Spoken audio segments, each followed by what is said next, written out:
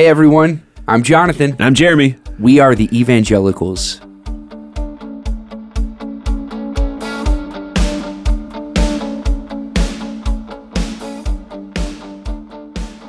Today's conversation has been brought on by events in the world. About 2 weeks ago now, John MacArthur at a conference at his church celebrating, I think he had been there 50 years, celebrating that was asked a question. He was supposed to give a short response to one or two word phrases, kind of his feelings or thoughts. And one of the phrases given to him was Beth Moore. And John MacArthur, a very prominent evangelical pastor, I think you would call him, his radio ministry, Grace to You, is very popular. When he was given the word Beth Moore, the words Beth Moore, he said, "Go home." Go home. And the point was, he was after the audience laughed, thought it was very funny. They loved it. Loved it. After he was done saying that, the moderator said, "Do you want to say more on that?" And John MacArthur said, "I believe in the authority of Scripture, and the fact that we have women preaching is a sign that that the church has completely lost its sense of authority of Scripture." Which brings up really the question of what does it mean to have a high view of Scripture? And this idea of inerrancy, which comes out of the idea of fundamentalism. So today we're going to talk about fundamentalism. We're going to talk about inerrancy of Scripture. We're going to talk about these things that in the evangelical church we argue about because we live in an age of polarities, of binaries.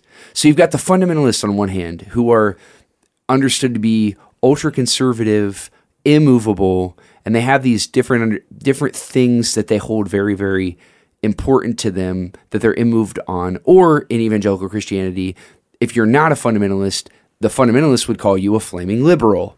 And so you have the fundamentalists and the liberals. And so what John MacArthur was saying is he's saying, Beth Moore preaching is a sign that the evangelical church has been hijacked by liberals or by everything that he doesn't want the church to be. And so today we're going to talk about just, is there only a binary in those who want to confess the good news, who want to be called evangelicals?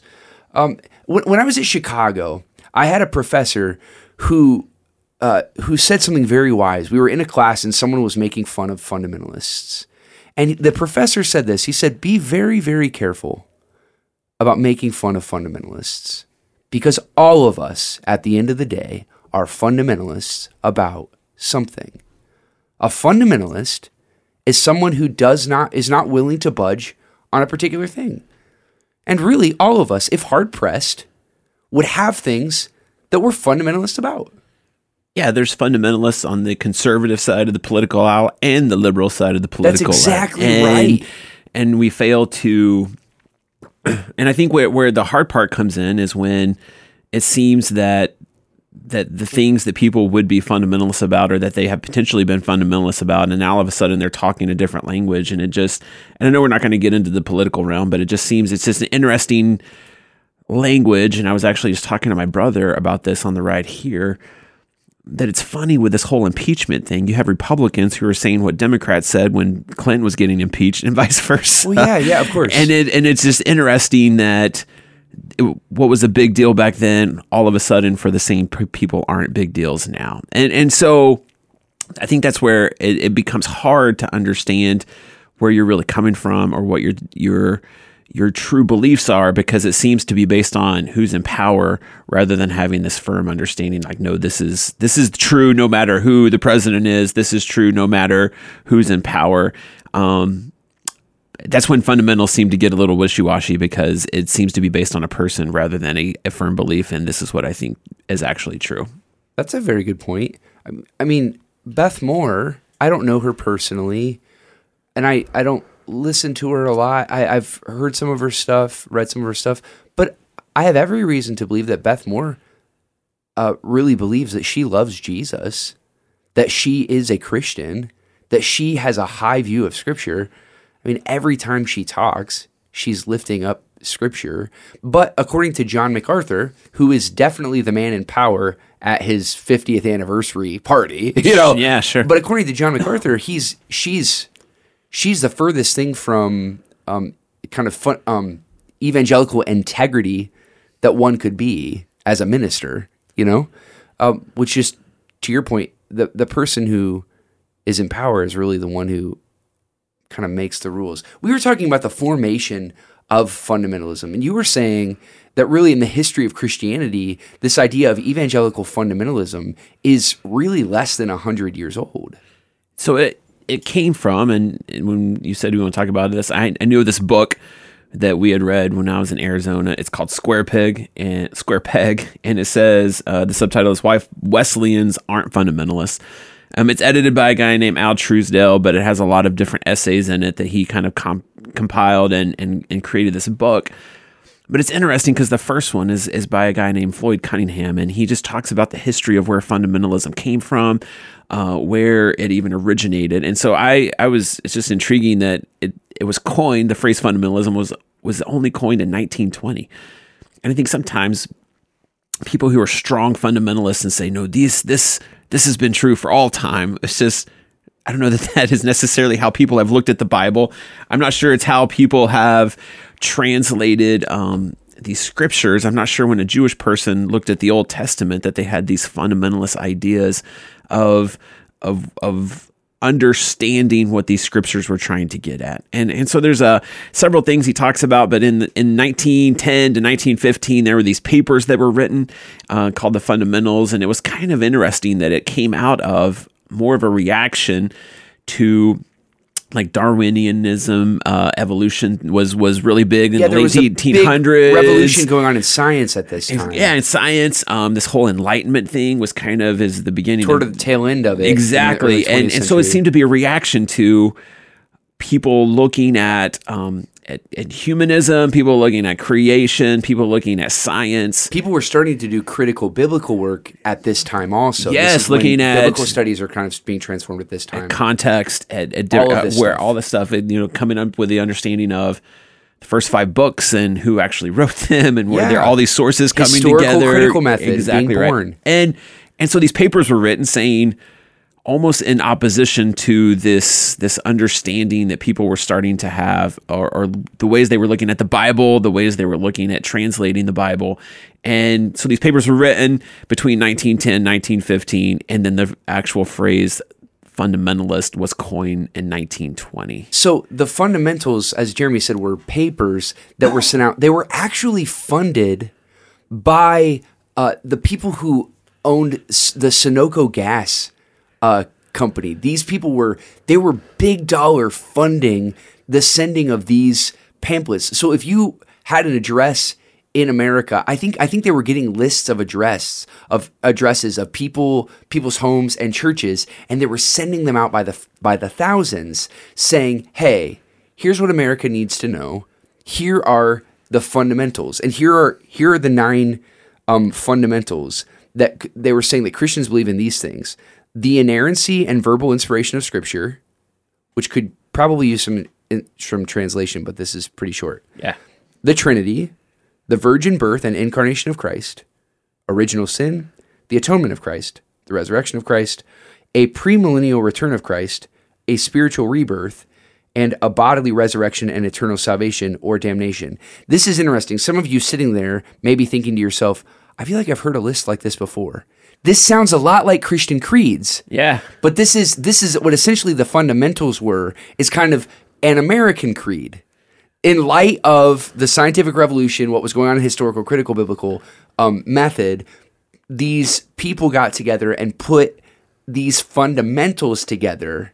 With the exception of the Bible. Most creeds don't speak to this understanding of how we view Scripture. Right. It's more of understanding who God is, who Jesus is, who we believe Jesus to be, the Holy Spirit, how we live in the midst of that. But they lead with, and I think this is a huge deal, because I think when you're looking at the Trinity and when you're looking at some of these things, obviously the way you view Scripture is going to lend itself in how you talk about those things as well, and especially the dispensationalist, the premillennial. Yeah. Well, part of the reason that I think this is part of the reason, and historians in America believe part of the reason that we are so fascinated with or enticed by this premillennial understanding of the return of Christ, the rapture that is seen in the Left Behind series, is because this is what's been propagated in America. This particular idea of Christian theology, which historically the church has not bought. This isn't like all places at all time people believe in the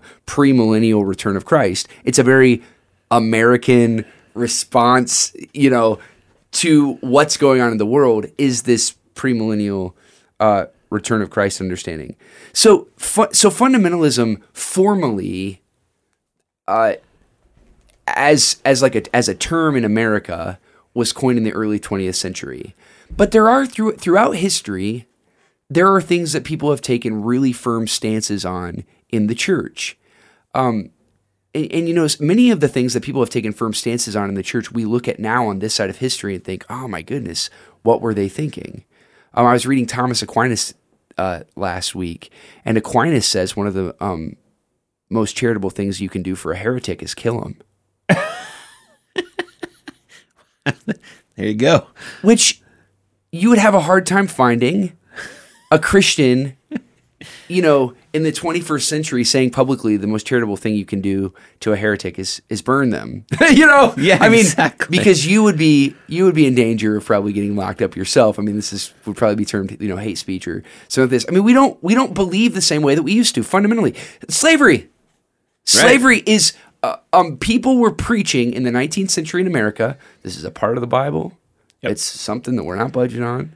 This is what we're doing. And as I was reading a little bit of this essay, it talked a lot about slavery, women, and how people use biblical passage to promote or to rationalize our stance on why slavery was okay and why women shouldn't be doing what they're, shouldn't have the power to preach or the ability to preach. The power to vote, man. Yeah, the power to vote. Because according to this passage, by Timothy, there's this thing about women having leadership, or men should not be submitting to a woman's authority or something like this. And so they would take this phrase to say really that, there's not many civil rights for women because they shouldn't be having civil power, right? So I think that as getting back to, once again, it seems like one of the fundamental of the fundamentalists, I don't know, that was very cute, is how do we view Scripture? Yes. That's really honestly at the heart of the conversation, and probably the heart of our conversation today, really. Yeah. And so I think that as we're looking at Scripture, and I think you're right, we all have fundamentals that we hold on to, that are firm in our lives, that we would literally, hopefully, die for. And I think that as we are in the church, I think having better conversations and letting Scripture definitely inform them and be the base of those fundamentals is huge. But I think where we start with Scripture, how we look at Scripture, what we tend to believe about, once again, these words that are so loaded with meaning. When you look at the word inerrancy and you look at the whole word, like the verbal, I forget exactly what it said, but the verbal giving of inspiration of Scripture. They're loaded with so much meaning that I think that maybe a good conversation is, and we are unashamedly coming from a perspective known as Wesleyan, and under that point of view, that understanding shapes how we view that and view the Bible. And we've always been unapologetic in understanding where we're coming from and our stance. But I think it's just an interesting, I think, once again, it seems like the conversation has to get to how do we view the Bible and what is the authority of the Bible and understanding and having a good dialogue on that. Yeah. And we also believe the Bible differently than Calvin. And this is something that not many Calvinists know. Calvin wanted a theocracy. He wanted the Bible to be state authority. In America, it's hard to be truly Calvinist because we believe fundamentally in the separation of church and state, which I don't think that's an idea that many Calvinists have ever considered. It's actually hard to be a Calvinist in America because what Calvin was trying to do is he was trying to set up a system that was based on religion. And Calvin's a good guy. I mean, he's trying to do a legitimate project in this kind of post-Reformation world. And I don't think we take his words for what they actually were or what he was actually trying to do. And so a lot of people pit like Wesleyan Arminian theologians against Calvinists, but I don't think that that's fair. Sure. It's not a fair distinction. It's not a fair binary to do that. But we also need to recognize that our place in history does affect, and it has always affected, the way that people confront and look at Scripture. Jeremy and I both, I'm going to speak for you right now, argue with me if I'm wrong. Okay. We have a very high view of Scripture. Yeah, absolutely. I mean, we believe that God has throughout history and continually does reveal himself through the Holy Scriptures. And so as we're having a conversation about Scripture today, that's probably just the thing that we need to put out there. We're not having a conversation in a pejorative way about Scripture, like making fun of it. This is life and death for us. I mean, this is ministry for us. Yeah. This is very real stuff. So I want to take us to the Timothy passage that is referenced when people talk about women in ministry. Okay? Can we jump into one more thing before we get there? Go. What is it? I think that's what a distinction we need to make too is I think just talking about this word inerrant, because then I think it'll help us understand this passage. This is an important word, and I think that inerrancy was in the fundamentals, right? I think what that most often comes to be understood in a fundamentalist perspective, the word doesn't get used a whole lot, but is this word literal. Jeremy, that's right.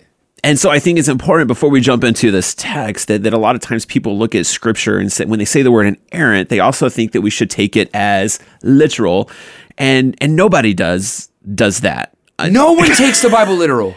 Right, because all the guys still have two eyes. That's exactly right. And anyone who's ever sinned with their hands, we have both. Jesus hands. says, "Cut them off." Yeah, it'd be better for you to enter life maimed or crippled. And so it's interesting that even people who say have this fundamentalist idea of Scripture and say, "Yeah, we take the Bible literally." There's so many places that when we look at Scripture that it doesn't all add up, I guess. And it's hard to look at the Bible and say, I take every ounce of it literally. So it's so interesting that you're saying this. I had a friend last week who asked me, what I thought about John MacArthur's comments with Beth Moore. And I said, well, John MacArthur obviously prioritizes what Paul said in Timothy over against other passages of Scripture that we'll talk about today. And my friend said, do you not think the Bible is inerrant? And I said, no one thinks the Bible is inerrant in the sense that they take it literally. And I said this thing about, you still have two hands. You still have both of your eyes. You don't take the Bible literally. And the friend said this to me, which was very interesting. He said, well, when the Bible talks in hyperbole, we understand that it's talking hyperbole. And this is a scary shift. What my friend is saying is, I know when the Bible's talking in hyperbole and when it's not, right? Which is not taking the Bible literally. That's not a fundamentalist approach to the Bible. Sure. And it's just everybody, we would all just do better to recognize there are things in the Bible we take seriously and there are things that we don't. So the conversation is not about whether or not we take the Bible literally. It's what things are we willing to die on in the Bible. That's the conversation, you guys. Yeah, and we keep hitting on the Sermon on the Mount passage that Jesus said, but even in Corinthians, it tells women not to wear jewelry and not to, and I know a lot of women in my church or even in potentially Baptist churches. Go look at a picture of John MacArthur's wife. Yeah. So it's just interesting. You know what I'm saying? That we even pick and choose. Head's covered, right? I mean, it's like, come on. So I think that. All right, sorry. Let's get to the Bible. But I thought that was interesting. I think it was something that we needed to be said. That sometimes when people use the word inerrant, they actually think that we should take it literally, but nobody leans into that holistically. So here's the passage. This was written according to the authorship accredited in Timothy by Paul to Timothy, his pupil. So Paul is writing a letter, a personal letter, to Timothy, who's a young minister, who he's mentoring in a particular context, okay? And Paul says this: a woman should learn in quietness and full submission. I do not permit a woman to teach or assume authority over a man. She must be quiet. For Adam was formed first, then Eve. And Adam was not the one deceived. It was the woman who was deceived and became a sinner. But women will be saved through childbearing. No one ever reads this far in this passage. Yeah. Paul says women will be saved through childbearing if they continue in faith, love, and holiness with propriety. Two things Paul says here that no one believes. The first one, that women are saved through childbearing. I was having this conversation with someone about this passage who said, well, Paul says women shouldn't talk in the church. I said, well, Paul also says women are saved through childbearing, but you don't believe that. And he said, well, Paul didn't actually mean that. And I said, what are you talking about? He's like, Paul didn't actually mean that women are saved through childbearing. And I was like, I'm not trying to be a jerk to you, but I've read this stuff in the Greek. And yeah, actually, Paul did. That's actually what Paul meant. Right. He meant women are saved through childbearing. Like, how can you say that he didn't mean that, but he does mean... Exactly. Like, the thing is, in this passage, there are two things that a majority of Christians don't believe in at all. That women are saved through childbearing. There are women that can't have children. So they're Come doomed. on. According to this passage. Right. Also, Paul says here, Adam was not the one deceived. It was the woman who was deceived and became a sinner. That's also not true. This is a bad reading of Genesis by Paul. The Genesis text says Adam, who was standing there with her, took the fruit and ate it also. Yeah. Yes, Eve gave it to him. Yes, Eve was the one doing the negotiating. But in this passage in Genesis, what's going on is Adam is just allowing what's happened. Adam is an accomplice. That's the writer of Genesis. The story of Genesis is telling us that men and women are culpable together. Yeah.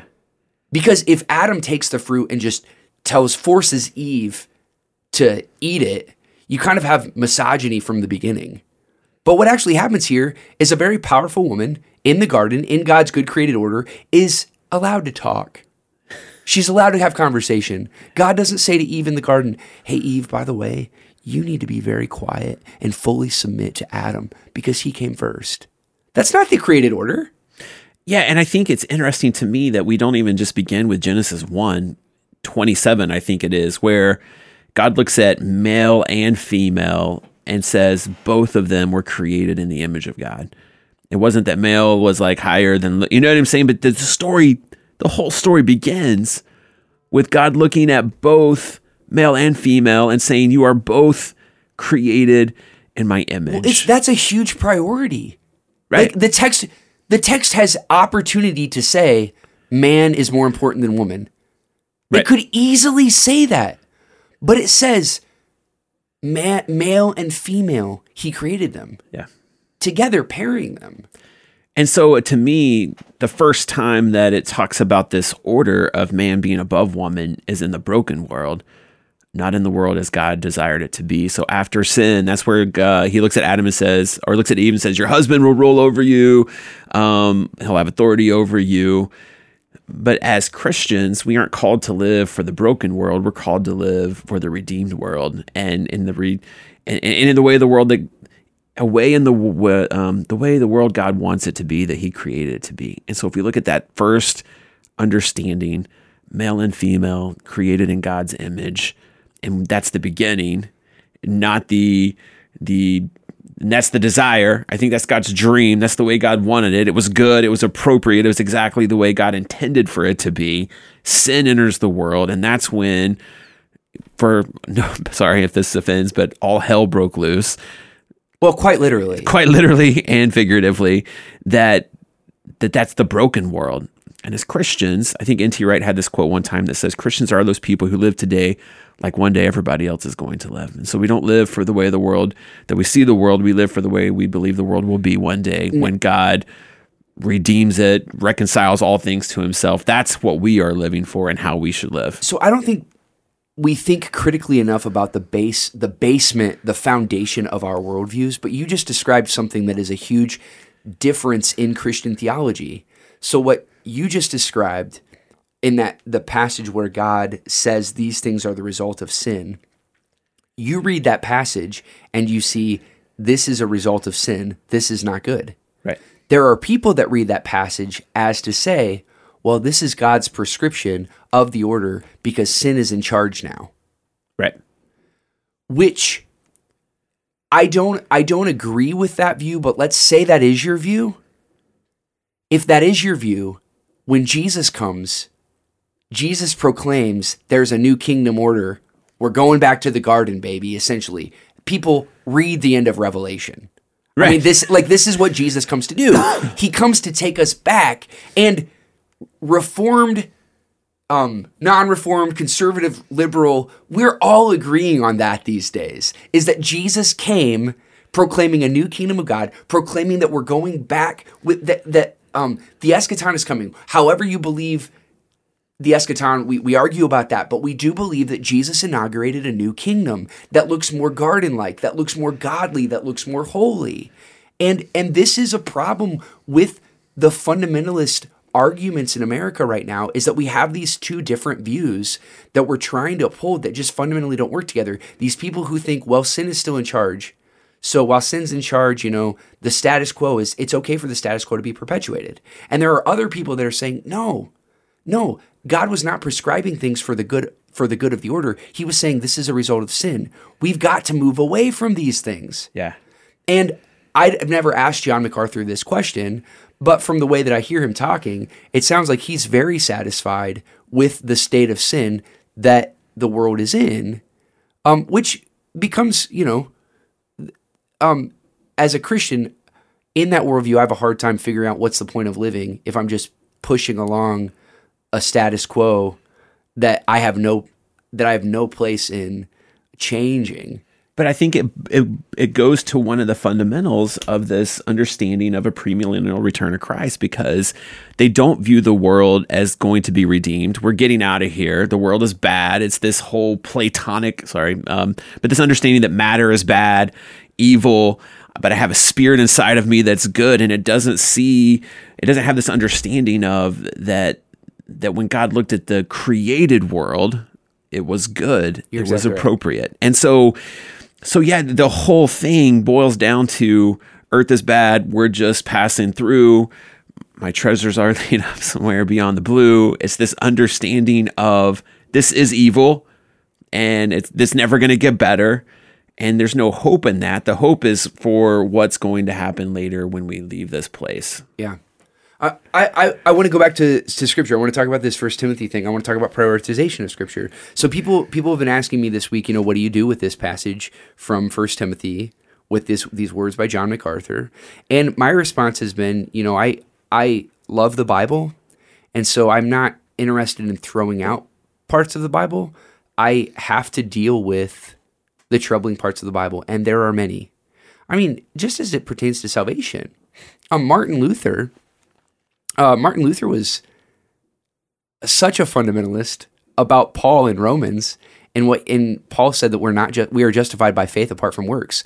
Luther distributed a Bible without James. Yeah, he proposed a Bible without James, who was the Lord's disciple. Yeah.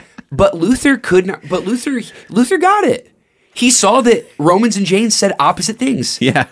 James says, he says faith without deeds is dead. Yeah. Completely. Yeah. And Romans says we're saved without deeds. Yeah. And Luther couldn't have them both in the same Bible, and so he threw away James. But we still have James in our Bible because Christians throughout history have recognized there's tensions in Scripture. For me, this little tertiary section where Paul says a couple crazy things, that women are saved through childbirth and women should not talk, and the other thing, that Adam didn't sin, where he says these three crazy things, this is not the most important passage of Scripture to me as it pertains to women talking.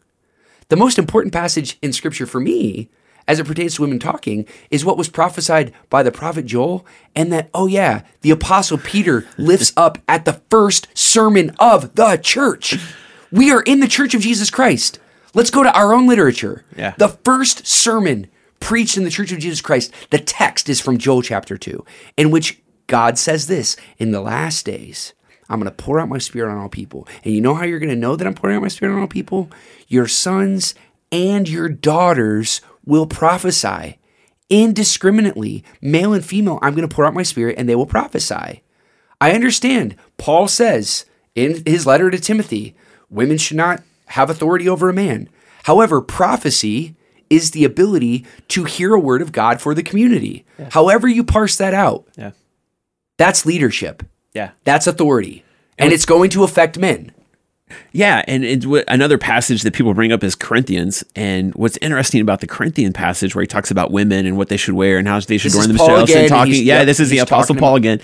What people don't bring up a whole lot is in the same letter, he talks about a woman who was prophesying in the church. Yes, that's exactly right. And so even in that letter, you have these conflicting ideas. So there's got to be something bigger going on than just looking at this literally, because if you looked at it literally, you'd be schizophrenic. You'd be all over the place. You'd be thinking, okay, is it all right for women to prophesy? Because in this one letter, in this chapter 13, I don't know, I'm butchering the chapters. I don't know, probably should have done a little more research. But earlier in the letter, he talks about a woman who is prophesying in the church and supporting her. Later in the letter, he's talking about women should talk to their husbands and wear head coverings and such. And so there's got to be more to that than just looking at it and thinking, well, women shouldn't talk in the church. Well, so and our love and our crazy desire to love Scripture and to speak right of Scripture has to push us to say what's actually happening here. Yeah. Well, so another argument that I've been hearing people make this week is, well, what the Scripture is saying is that women shouldn't preach. What we need to realize is that preaching in the theatrical, published way that we do preaching today did not exist in the early church. Right. The reason Paul didn't say women shouldn't preach is because preaching didn't exist in the way that it does now. Yeah. And we take what we want to take from the Bible and we impose it in our lives in the way that we want it to, so that it can say what we want to say. But the fact of the matter is, when John MacArthur uses a passage of Scripture that Paul gave to Timothy to talk about what Beth Moore is doing, in my personal opinion that I think should be taken seriously, he's doing something completely anachronistic, something completely out of time, something completely out of context. That's not fair to the Apostle Paul or to Beth Moore. Or the Bible. Well, yeah, as a whole, as a canon of Scripture that we take seriously as the Word of God. Yeah. And I think, so maybe the next part or something to really think about is I think that, and I want to say our DS said it at our church on Sunday, but when we look at Scripture, I think it's important, and maybe a question to ask was Jesus a fundamentalist? Because if Jesus was a fundamentalist, I've just been thinking about this even since we've been having this conversation. What does he do with the woman who was caught in adultery? I mean, he definitely doesn't pass the fundamentalist test in that scene. Right, because Scripture says she should be stoned. Right. And so then you think, okay, well then what does Jesus do with, just all these, with Zacchaeus, a tax collector, somebody who's working for the Roman government, somebody he probably doesn't go to his house. What does Jesus do? And so there's just all these there's a reason that he was crucified by the church and the state. Right. And so I think that as we are looking at these passages, and one thing that once again our DS said is I think that we have to look at the Old Testament, we have to look at the Apostle Paul, we have to look at all of it in light of what did Jesus say about who we should be, and how did Jesus choose to live into his society, his Sitzleben, his setting in life. How did he choose to, if really he believed when he said, that was sarcasm, that I didn't come to abolish the law and the prophets, but I came to fulfill them, and that all the law and the prophets can be summed up in loving God and loving others. And we look at some of these Old Testament passages, and then we look at Jesus and we think, well, Jesus didn't And then we hear Jesus say things like, you've heard it said, but I tell you. You've heard it said, but I'm telling you, this is what it actually looks like to be a part of this kingdom. And you can't put it at any of the political parties that was happening at Jesus' time. Absolutely not. And you can't put it in anything and that's why they gnashed their teeth and they tried to kill him several times and ultimately did end up turning him over because they said he had blasphemed. He wasn't living into their understanding of how we take this literally. And I really believe that those guys would have stoned that adulterer. They've probably done it many times before because that's what Deuteronomy or whatever law said, that's what you're supposed to do. And Jesus didn't look at that in a fundamental way, in a literal way, but he says, no, you missed the point of what that was actually trying to push us to as the people of God. And this is what we are going to do. Hey, if you don't have any sin, then you go ahead. And I think he just turned their fundamental idea, I'm going to use that word as much as I can in reference to, he turned their fundamental understanding of what the Torah and the prophets were saying and saying, this is what you guys read into this, but I'm telling you, the kingdom looks way different than that understanding. Well, and I wonder how often we think to ourselves or we contemplate the thought or the question, what did Jesus come to change? What did he come to do? If Jesus really came to do what he said he was coming to do, then it would be impossible for us to have all of the answers from Jesus. Because he said, I'm bringing about a new kingdom. And if he's bringing about a new kingdom that looks different than a previous kingdom, then we can't just bank on the way things have been done in the past continually. This is why the early church had the council in Jerusalem, is because the Holy Spirit was guiding them to do things that looked different than the old school way of things. Right? Peter has this mind-blowing vision of the sheet that comes down and there's barbecue ribs on the sheet. Yeah. And Peter's like, I can't eat something that came from a pig. And it's like God was saying to them, don't call anything that I've created unclean. You need to shift your thinking. Gentiles are a part of this too. And so the early church gets together, and this is Acts 14. Read it. And they're beating their heads against the wall, trying to be faithful to Scripture and trying to be faithful to the work of the Holy Spirit, but recognizing something new and something different is going on in the world. Because Jesus came saying, the kingdom of God is at hand. Something new is happening, you guys. And what did Jesus say was going to happen when he left? But he was going to send us his Spirit, who was going to do what? He was going to lead us into all truth, implying that we don't have all truth yet. Like we have not received the full revelation of Jesus Christ, and we don't know exactly the way all things ought to be ordered in the world right now. That's kind of what is being implied. And what we do when we get scared is we go to this place of default in our minds and our hearts where we go back and we say, well, this is the way things have always been done. And so this is the way that we've got to do them. And I'm sorry, that doesn't cut it in the age of the Spirit. In the age of the Spirit, as we see demonstrated in the New Testament, and as we've seen over the last 2,000 years, things change. So here's that passage that you were just literally speaking of, and I thought it'd be good to read it because it's kind of comical to me. It says this: it seemed good to the Holy Spirit and to us not to burden you with anything beyond the following requirements. You are to abstain from food sacrificed to idols, from blood, from the meat of strangled animals, and from sexual immorality. You will do well to avoid these things. And then it just says, farewell. I love that because there were 613, I think, Jewish laws. And they're looking at these Gentiles and saying, hey, don't eat food sacrificed to idols and avoid sexual immorality. Man, if you guys can handle that, I think we'll be good. And I think God will be good with that too, which just blows in the face of so many things. I think that once again, when you look at the Pharisees and the people who were saying, this is what it means to be the people of God. And yet this council got together and said, hey, don't eat food sacrificed to idols and avoid sexual immorality. Man, if you can do that. And then it just says, farewell. I mean, in the world in which we're living, if that's your standard, if you guys can live up to these things, you'll be doing well for yourselves. This whole conversation reminds me also of a passage back in Numbers where Moses is really burdened with the burden of prophecy, because he's like the judge of the people. He's the mediator between God and the people.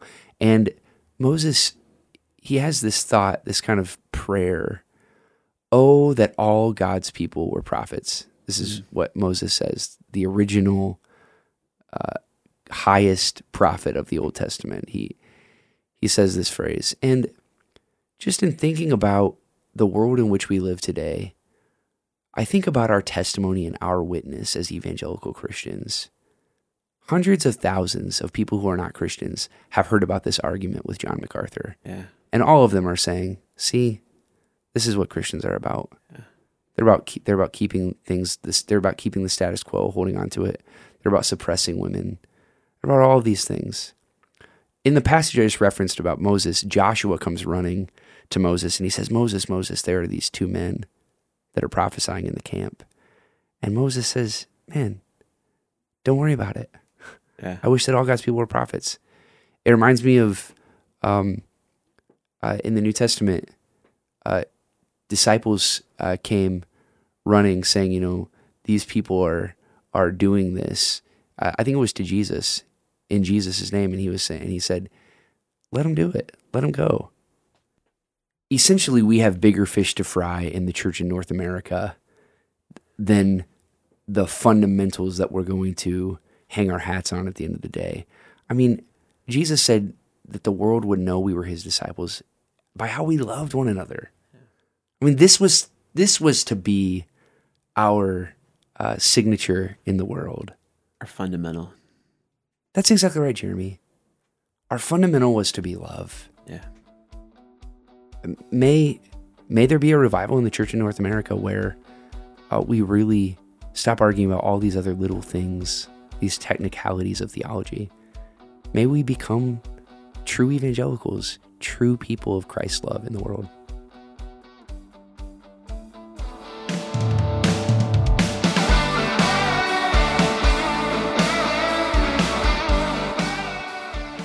The Evangelicals podcast is recorded at Lima Community Church of the Nazarene in Lima, Ohio.